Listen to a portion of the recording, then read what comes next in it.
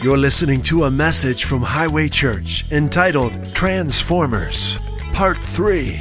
Enjoy. Hallelujah. So we're going to learn our options right now.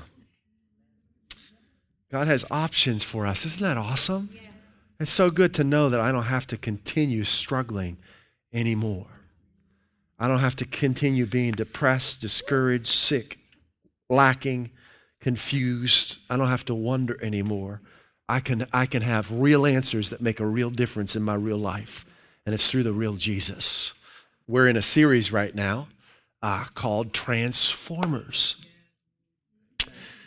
and we're talking about the transforming power of Christ. He makes us new, and we hearken back to a sci-fi cartoon in the 1980s that came on the scene called Transformers. And it was about these alien beings that crash landed on planet Earth. And there are good guys, the Autobots, and the bad guys, the Decepticons, like deception, pretty clever. And they were in this battle to find an energy source. And the Decepticons would deceive and lie and steal, and the Autobots were protecting the Earth's people. And there's a little snippet from their song that we grabbed that illustrates our point, and it says, Transformers, more than meets the eye. Yeah, awesome. And there's more to them than meets the eye. So who they really were was deeper than the eye could see. And the same is true of you. There's a whole lot more to you than meets the eye. And there's a whole lot more to life than meets the eye. There's a whole lot more to you than your senses can detect. What our senses can mislead us, first of all, but what they can detect is just a teeny tiny tip of the iceberg of life, right? So we said last week that the real you is a spirit. And that's so important to understand, that the real you is a spirit. This body is really not who you are, it's just what you're living in right now. It's the suit that you're wearing. So the real you is a spirit, and attached to your spirit, God has given you tools. And the Bible calls it your soul. And that consists of three things: your mind, your will, and your emotions. Your mind is not who you are. Your will and your emotions are not who you are. Those are just tools God has given you. So it's good to know that just because you're feeling a certain way doesn't mean that's who you are. Isn't that good? It's good to know that your feelings can't run your life anymore. Okay, emotions are a good thing. They're a blessing, but they don't control us. We don't make decisions based simply on emotion. We make decisions based on the promises of God, right? So you're a spirit, and attached to your spirit is your soul, and you're living in your physical body. All right? When Christ returns, if he comes back today, then these physical bodies are going to be transformed into supernatural, glorified bodies that will never die. That's going to be something beyond we've ever dreamed of.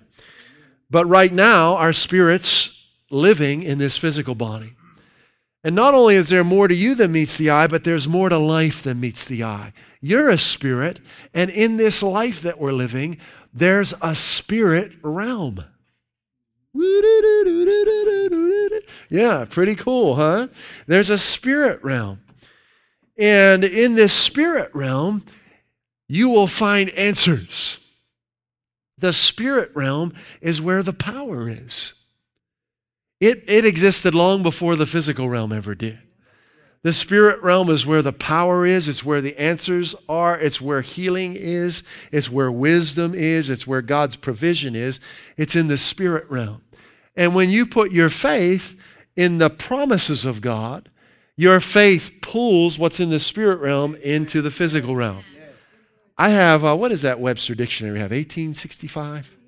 1828, the first one. We have in our home the first Webster Dictionary, American, from 1828. And I remember, I think it was in there looking up faith. And he likened one of the definitions unto a word, I don't know if it was a Latin word, but rope.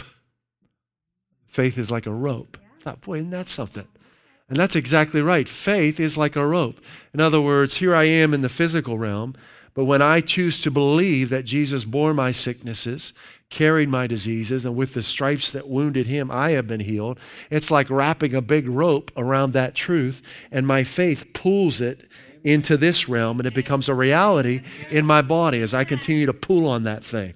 I continue to pull on that thing, and it begins to manifest in my body.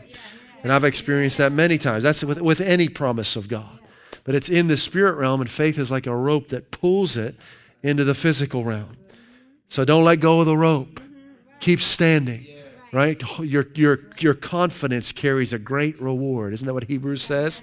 Right? Hold steadfast. Hold on. Don't give up on your confession. It carries a great reward. It carries a great reward. Hallelujah. So because we're spirits, and because there's a spirit realm, and that's where the answers are, we want answers. You have a destiny. We need answers.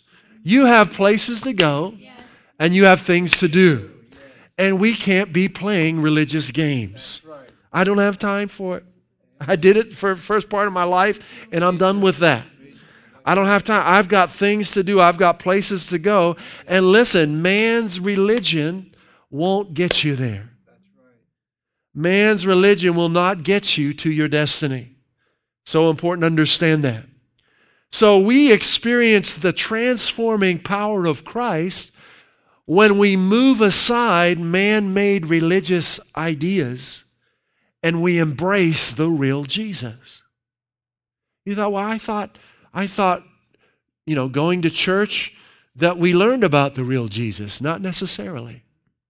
I was in church for probably 18 years, and I didn't learn much at all about the real Jesus. I learned a lot of man-made religious doctrine that didn't do anything for me. I had no wisdom and insight into spiritual things. I didn't even know how to rebuke Satan. I didn't know how to take authority over things. But I knew a lot of religious teaching that had been around for hundreds of years.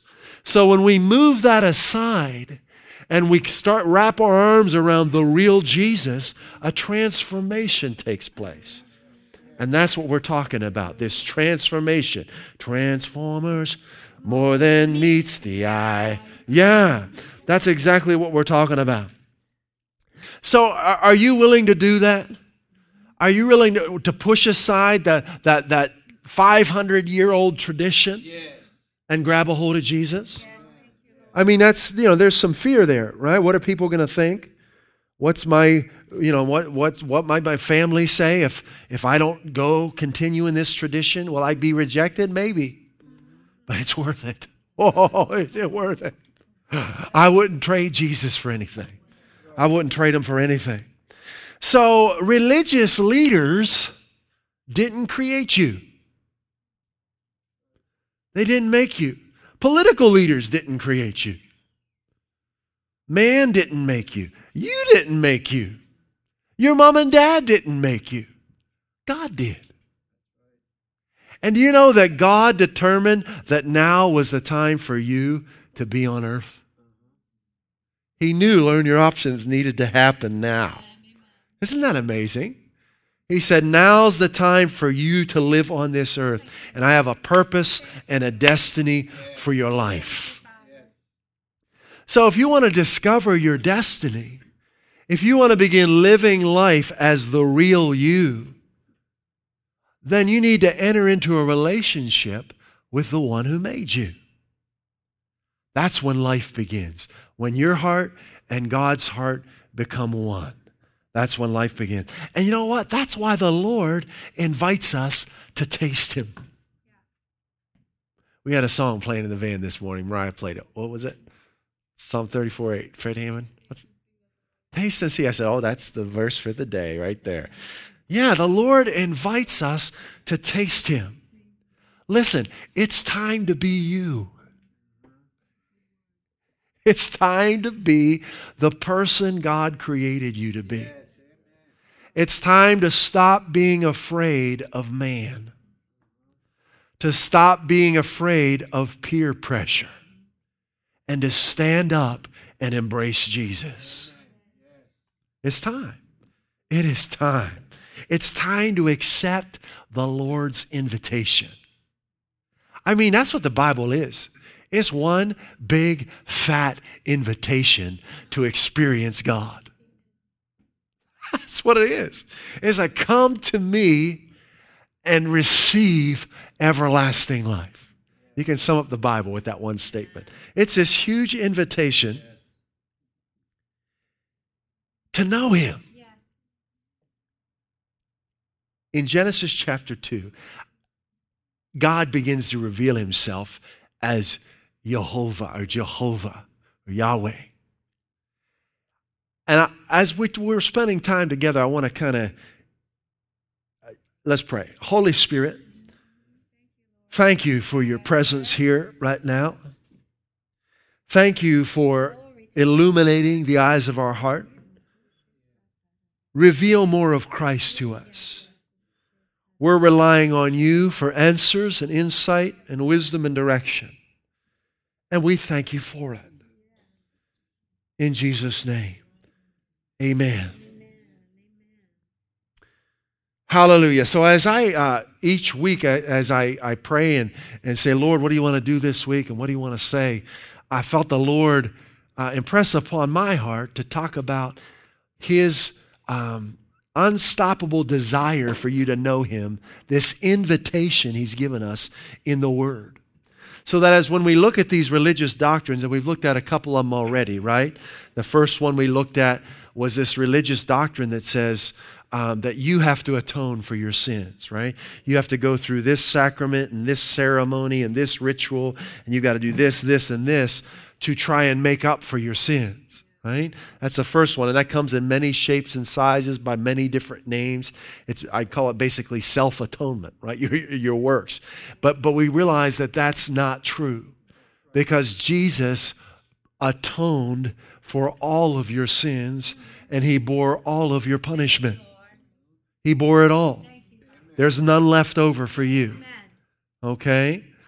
All right, so that was the first one we talked about, and last week we talked about baptism. What real baptism is. It's becoming one with Christ. Okay? All right, so we're going to get into some more, but before we do, I felt the Lord wanted me to just take some time and focus on his nature towards us, that he is inviting us continually to come closer. All right? That's what it's all about. That's why we're pushing these religious doctrines aside so we can come closer to him.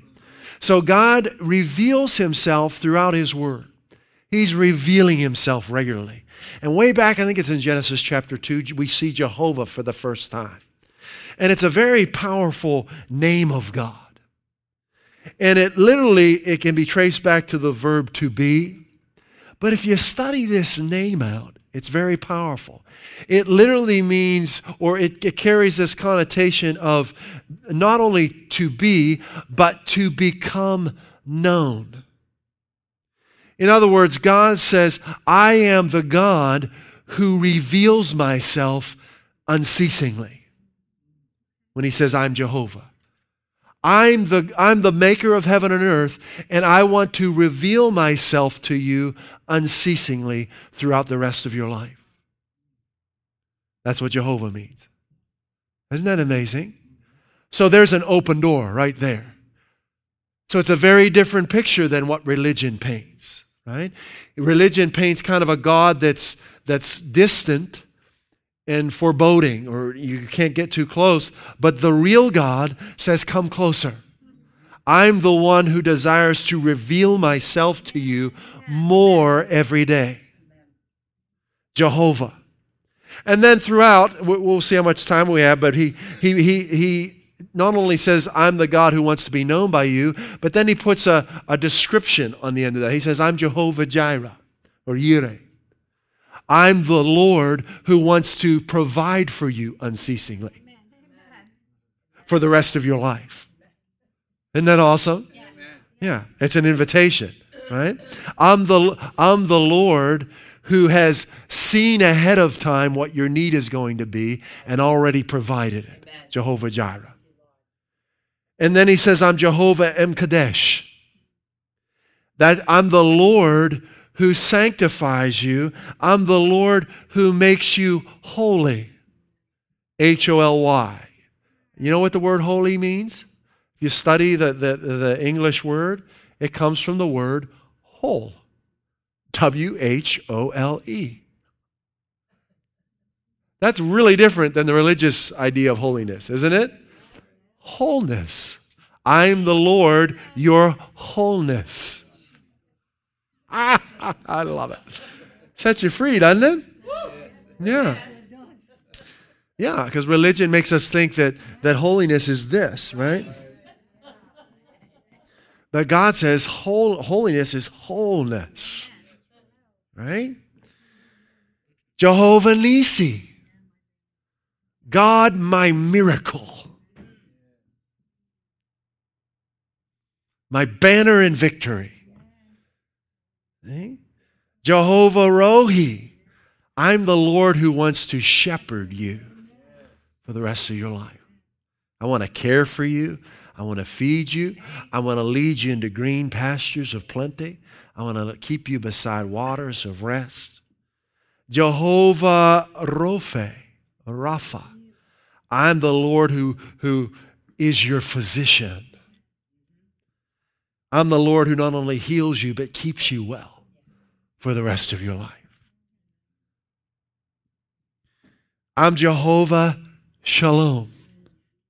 Remember that word, right? Wholeness, well-being, prosperity, peace. I'm the Lord, your peace, your wholeness, your prosperity, your well-being. Jehovah, not sure how to pronounce this one, Sabaoth, S-A-B-A-O-T-H, but it means Lord of hosts. He's the God of the angel armies, and He's commanded His angels to do what? Psalm 91, to protect you. Right? Psalm 91. We talked about it a little bit last week. He's commanded His angels to protect you. So He's the God of the angel armies, and He exercises His authority over His angels to protect you. I like that. Jehovah Shammah, the Lord who is right here, right now, for the rest of your life.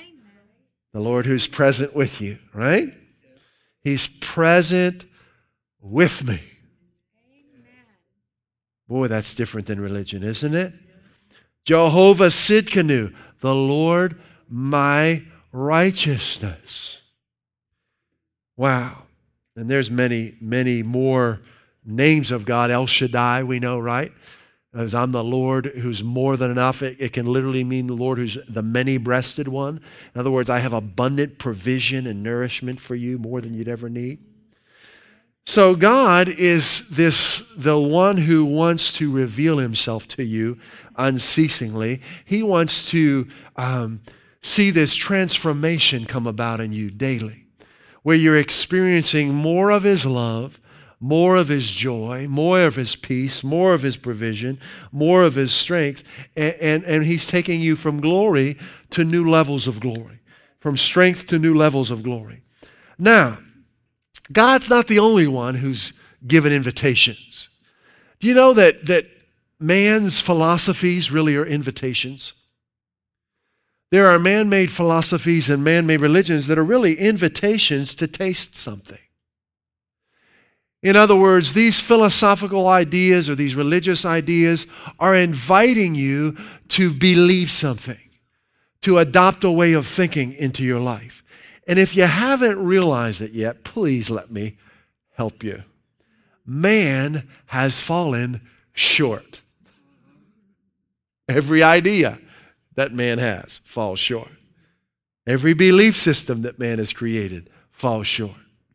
Christianity is not man-made. Now, there are some versions of it. There are some religious doctrine, but Jesus didn't come to establish a religion.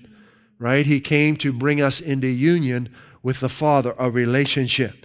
So if you haven't realized that these man-made philosophies fall short, and if you haven't realized that this world that we're living in falls short, do you know the world has nothing for you? It's good to realize that, because you can be on an endless search if you don't know that. And I was talking to someone recently who lived in many different large cities in different countries of the world, and said that to me. He said, I realize the world doesn't have anything for me. And it's true, the world has nothing for you. And God realizes that all of these invitations that you're being presented with fall short. He knows He's the way. Isn't that what Jesus said, right? John 14:6, I'm the way. I'm the truth. I'm the life. And He knows that if you'll just taste Him, not religion, but Him, the search is over. All right? If you'll just come to Him and taste Him, the search is over. So let's go to one of my favorite invitations, Psalm 34, verse 8. If you want to be transformed, just accept the Lord's invitation.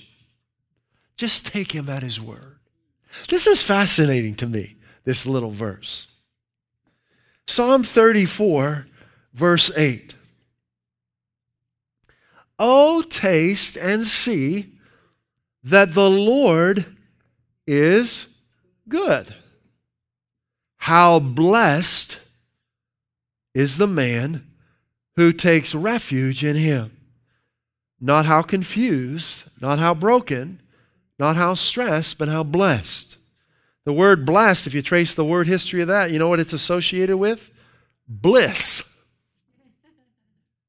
Bliss, perfect happiness and great joy. How perfectly happy, what great joy has the man who takes refuge in you. Now, look at that first part of the verse. Oh, taste and see the Lord is good.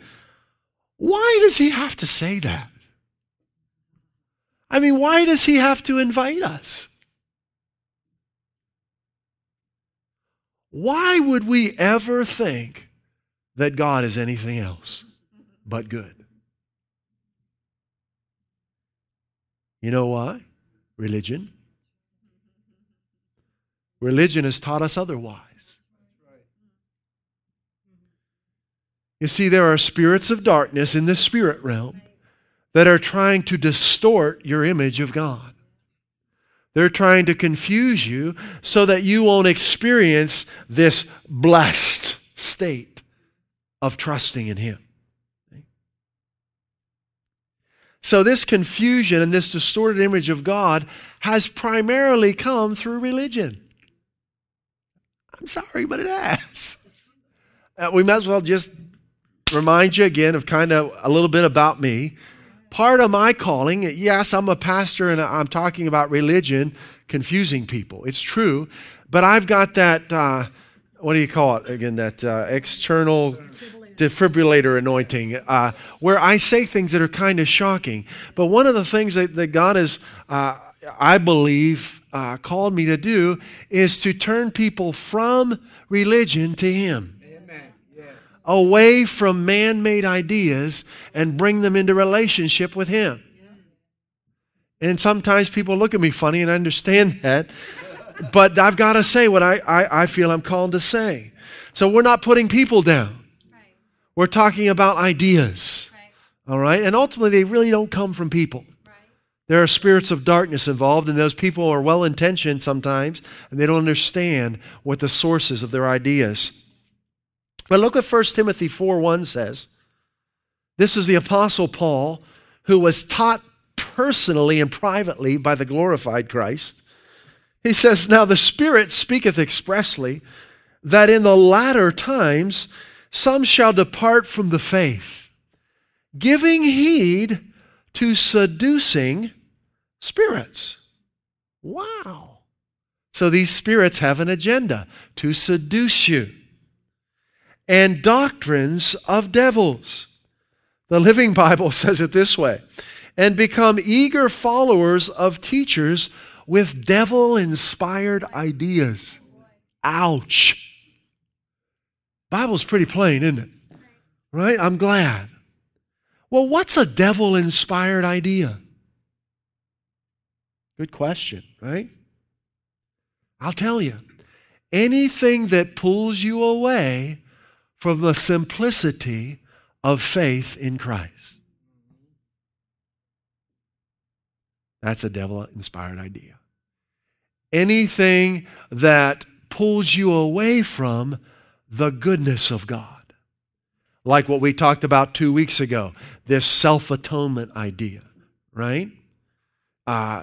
Religion's got a bunch of them. It paints this picture of God that's confusing. It'll say, well, your sins are forgiven, but you've got to go through this system of penance, right? Well, yeah, your sins are forgiven, but you've got to do this, and this. But, right? It says, well, God loves you, but He made you sick to teach you something, right? I've heard that one before. God loves us. Sure, He loves us, but that little child died of that disease, or that little child died in an accident because God needed another flower for His garden. I mean, what kind of twisted horror story is that? That's like Alfred Hitchcock on some kind of psychedelic drugs. A God who kills children and plants them in His garden. Ugh. I'm going to serve a God like that? Are you kidding? But this stuff comes from pulpits.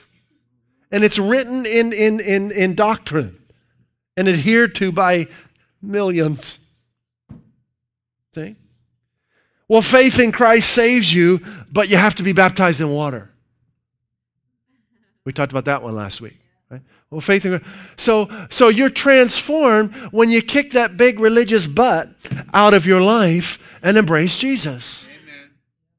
Religion's full of butts. Right? You don't need them. Move it out of the way and embrace Jesus. I was reading somewhere about something online. It was about a minister's qualifications and talked about studying theology at such and such a place. And I thought, isn't that interesting?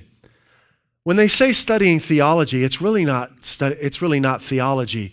Theology literally means a study of God. But what it really is a study of man's ideas about God.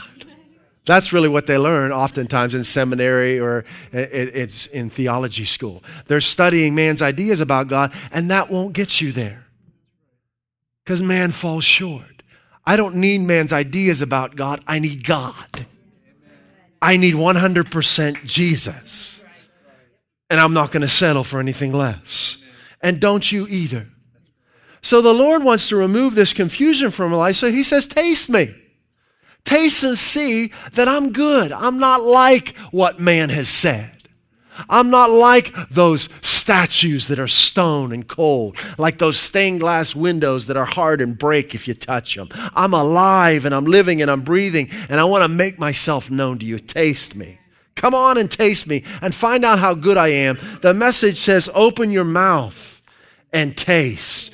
Open your eyes and see how good God is. Bliss are you who run to Him. So we're running to Him. There's nothing passive about this, right? We've forsaken man's religious ideas and we're passionately running after Christ, right? We're all in. We're all in. The New Living Translation says, oh, the joys of those who take refuge in Him.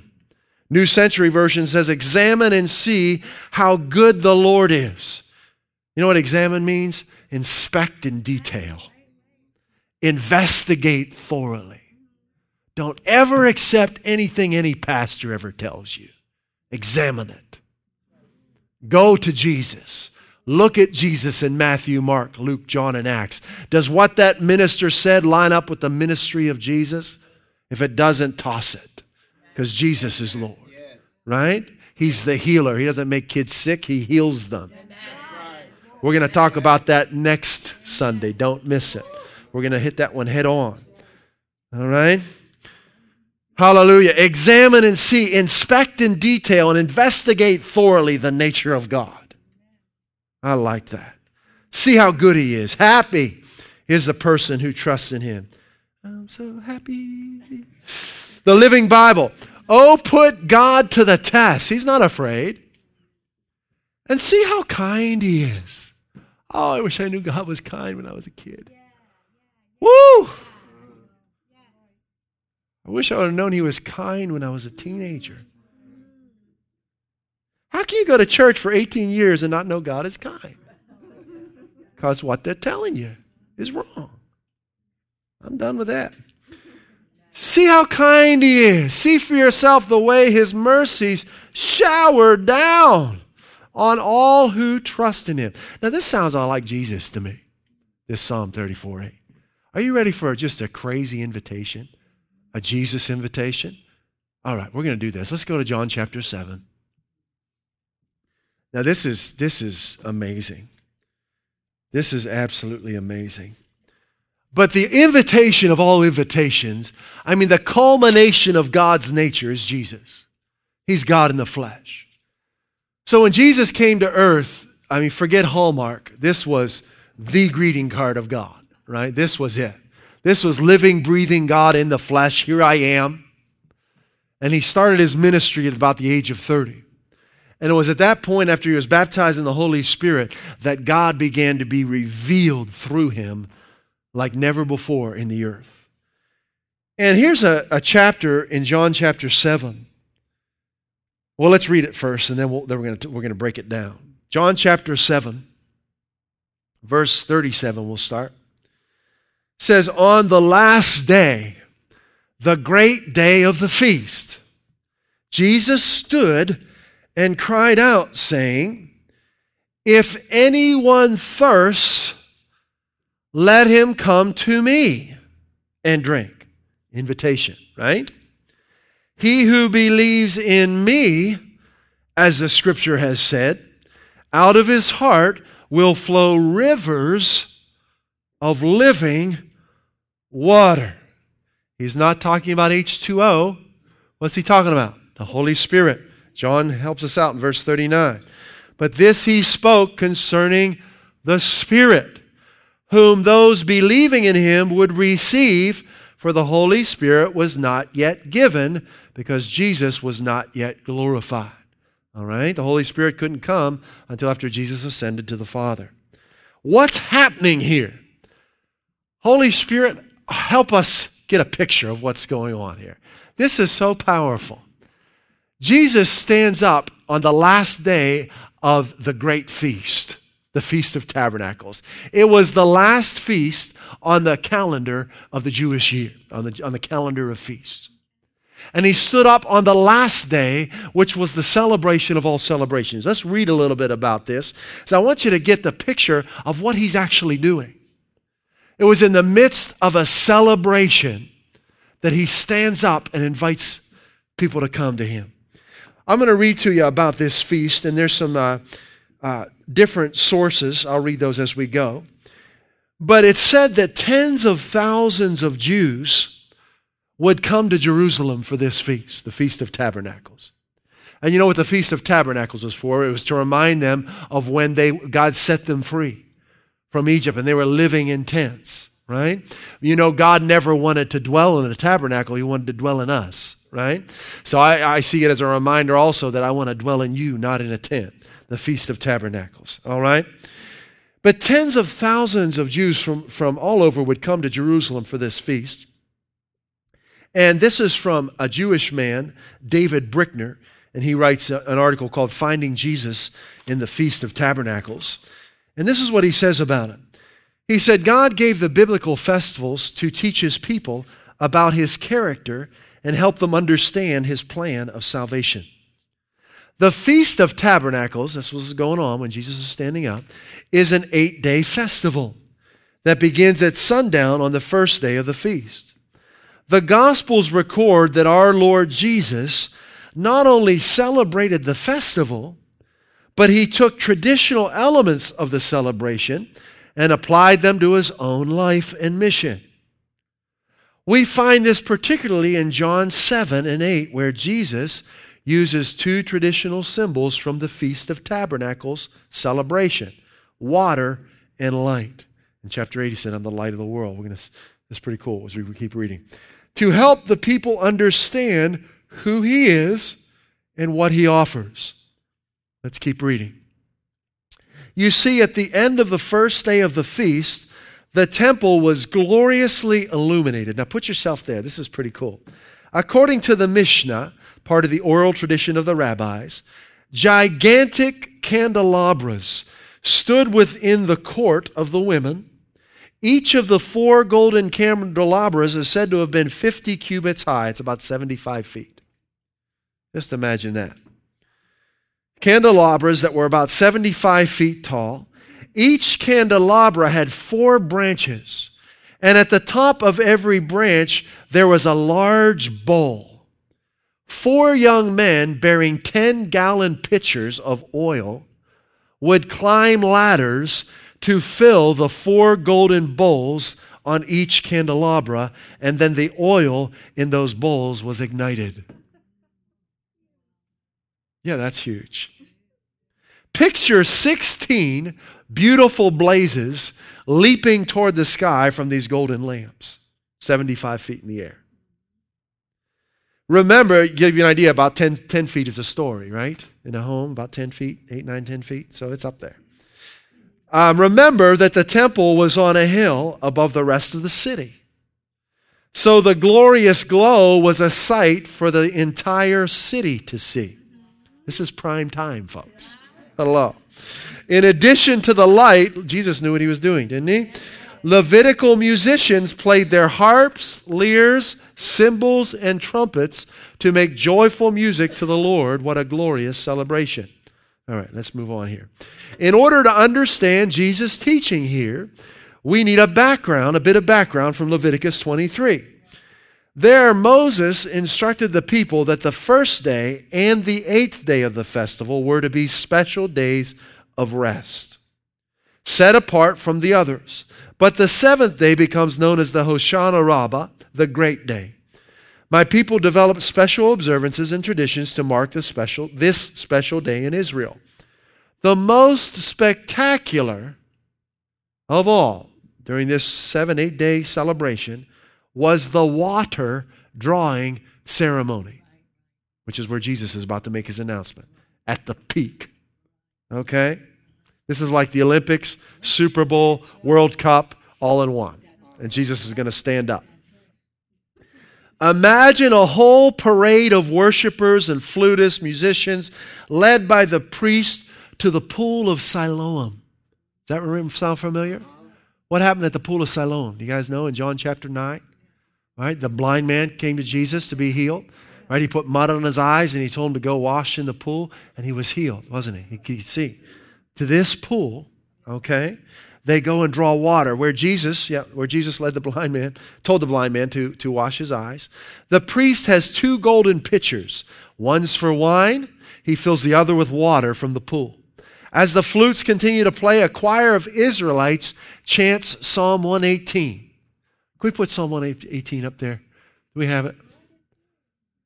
So just, you got the scenes, these massive glowing torches lit, music going on, priests coming with golden pitchers to the pool of Siloam, and they're all singing, "Give thanks to the Lord, for he's good, for his loving kindness is everlasting." Keep going. Let's go through the whole song.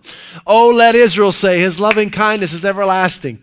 Oh, let the house of Aaron say, his loving kindness is everlasting. Oh, let those who fear the Lord say, his loving kindness is everlasting. For my distress I called upon the Lord. The Lord answered me and set me in a large place." That's Jesus. "The Lord is for me. I will not fear. What can man do to me? The Lord is for me among those who help me. Therefore I will look with satisfaction on those who hate me.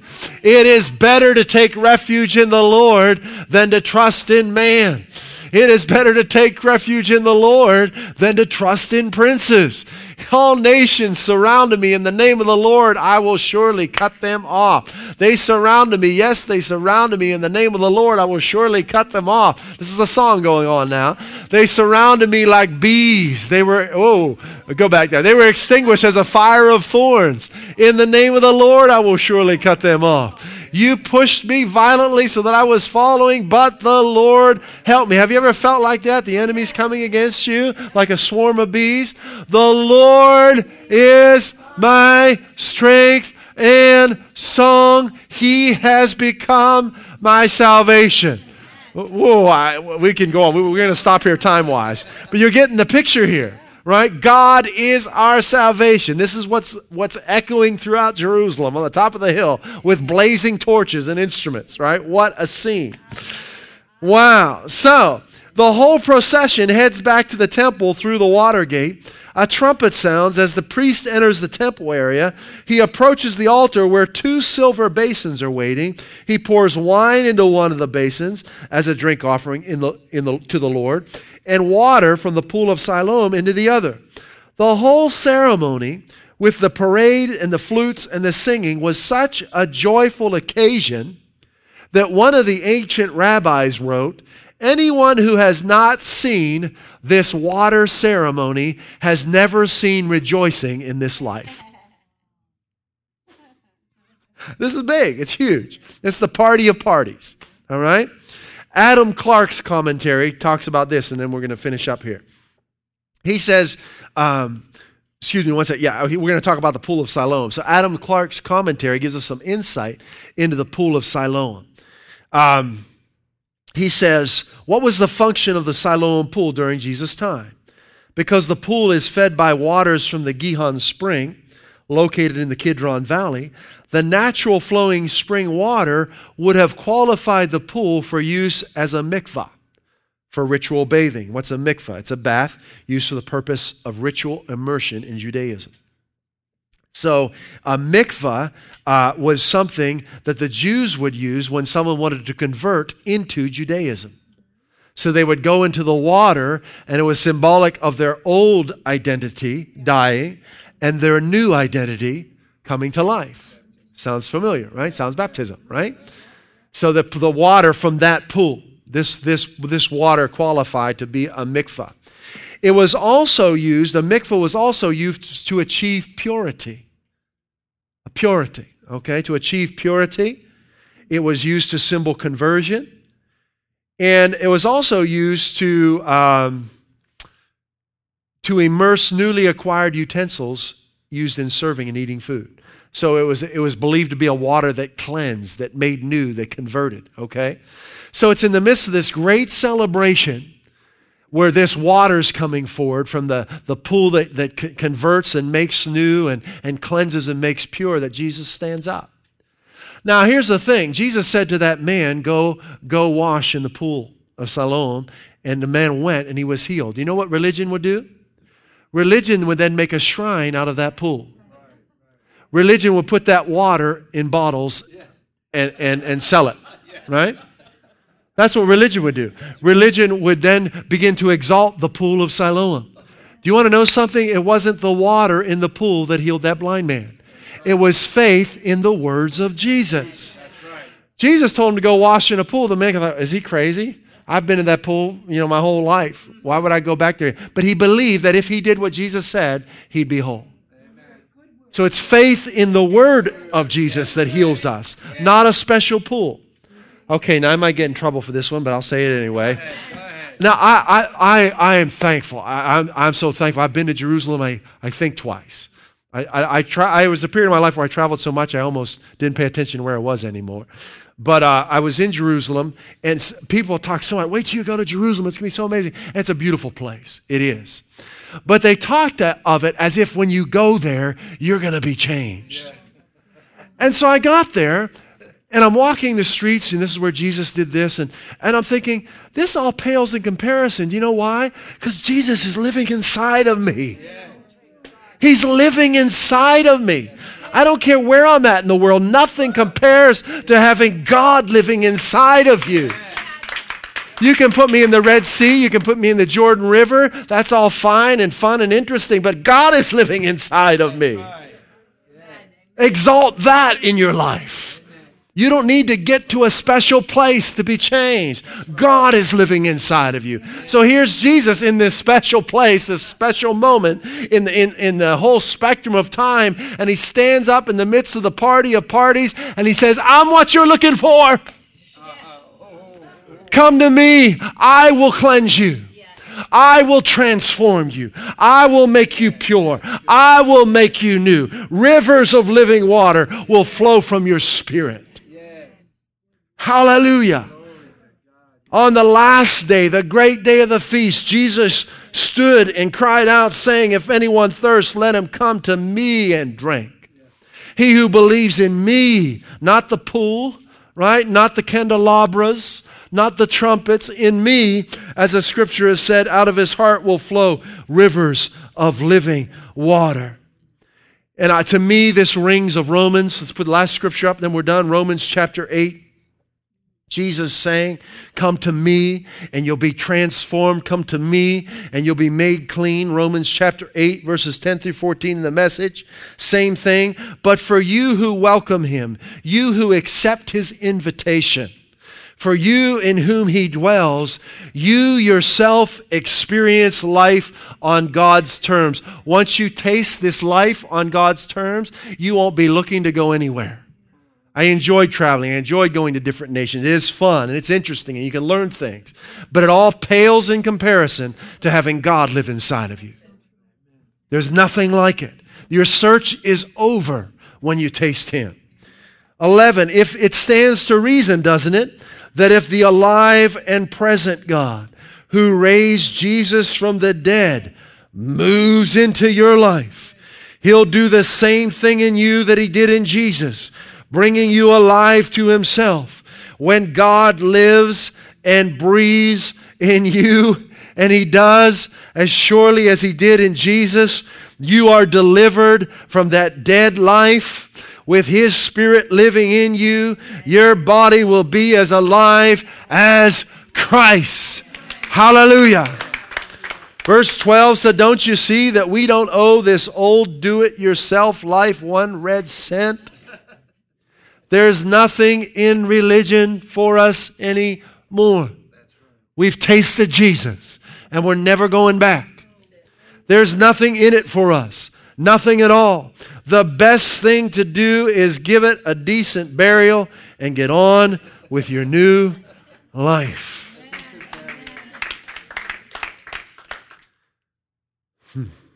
God's Spirit beckons. There are things to do and places to go. Amen. Amen. Father, thank you. Your Spirit beckons us this morning to come up higher, to turn towards you and to allow you to reveal yourself to us. And we do. Right now, Holy Spirit, we open our hearts, we clear our minds, and we say, Jesus, be Lord of our hearts. Be Lord of our minds. Be Lord of our thoughts and our imagination. We give our whole self to you. Transform us. Take us higher. Take us deeper. In Jesus' name. At Highway Church, we want to help you grow in your relationship with Jesus Christ and experience the abundant life he came to give you. If you'd like to learn more about God's amazing love for you, please visit us at highwaychurch.us. You can email us at info@highwaychurch.us or message us via our Facebook page. Put your trust in Jesus today and taste and see how good he is.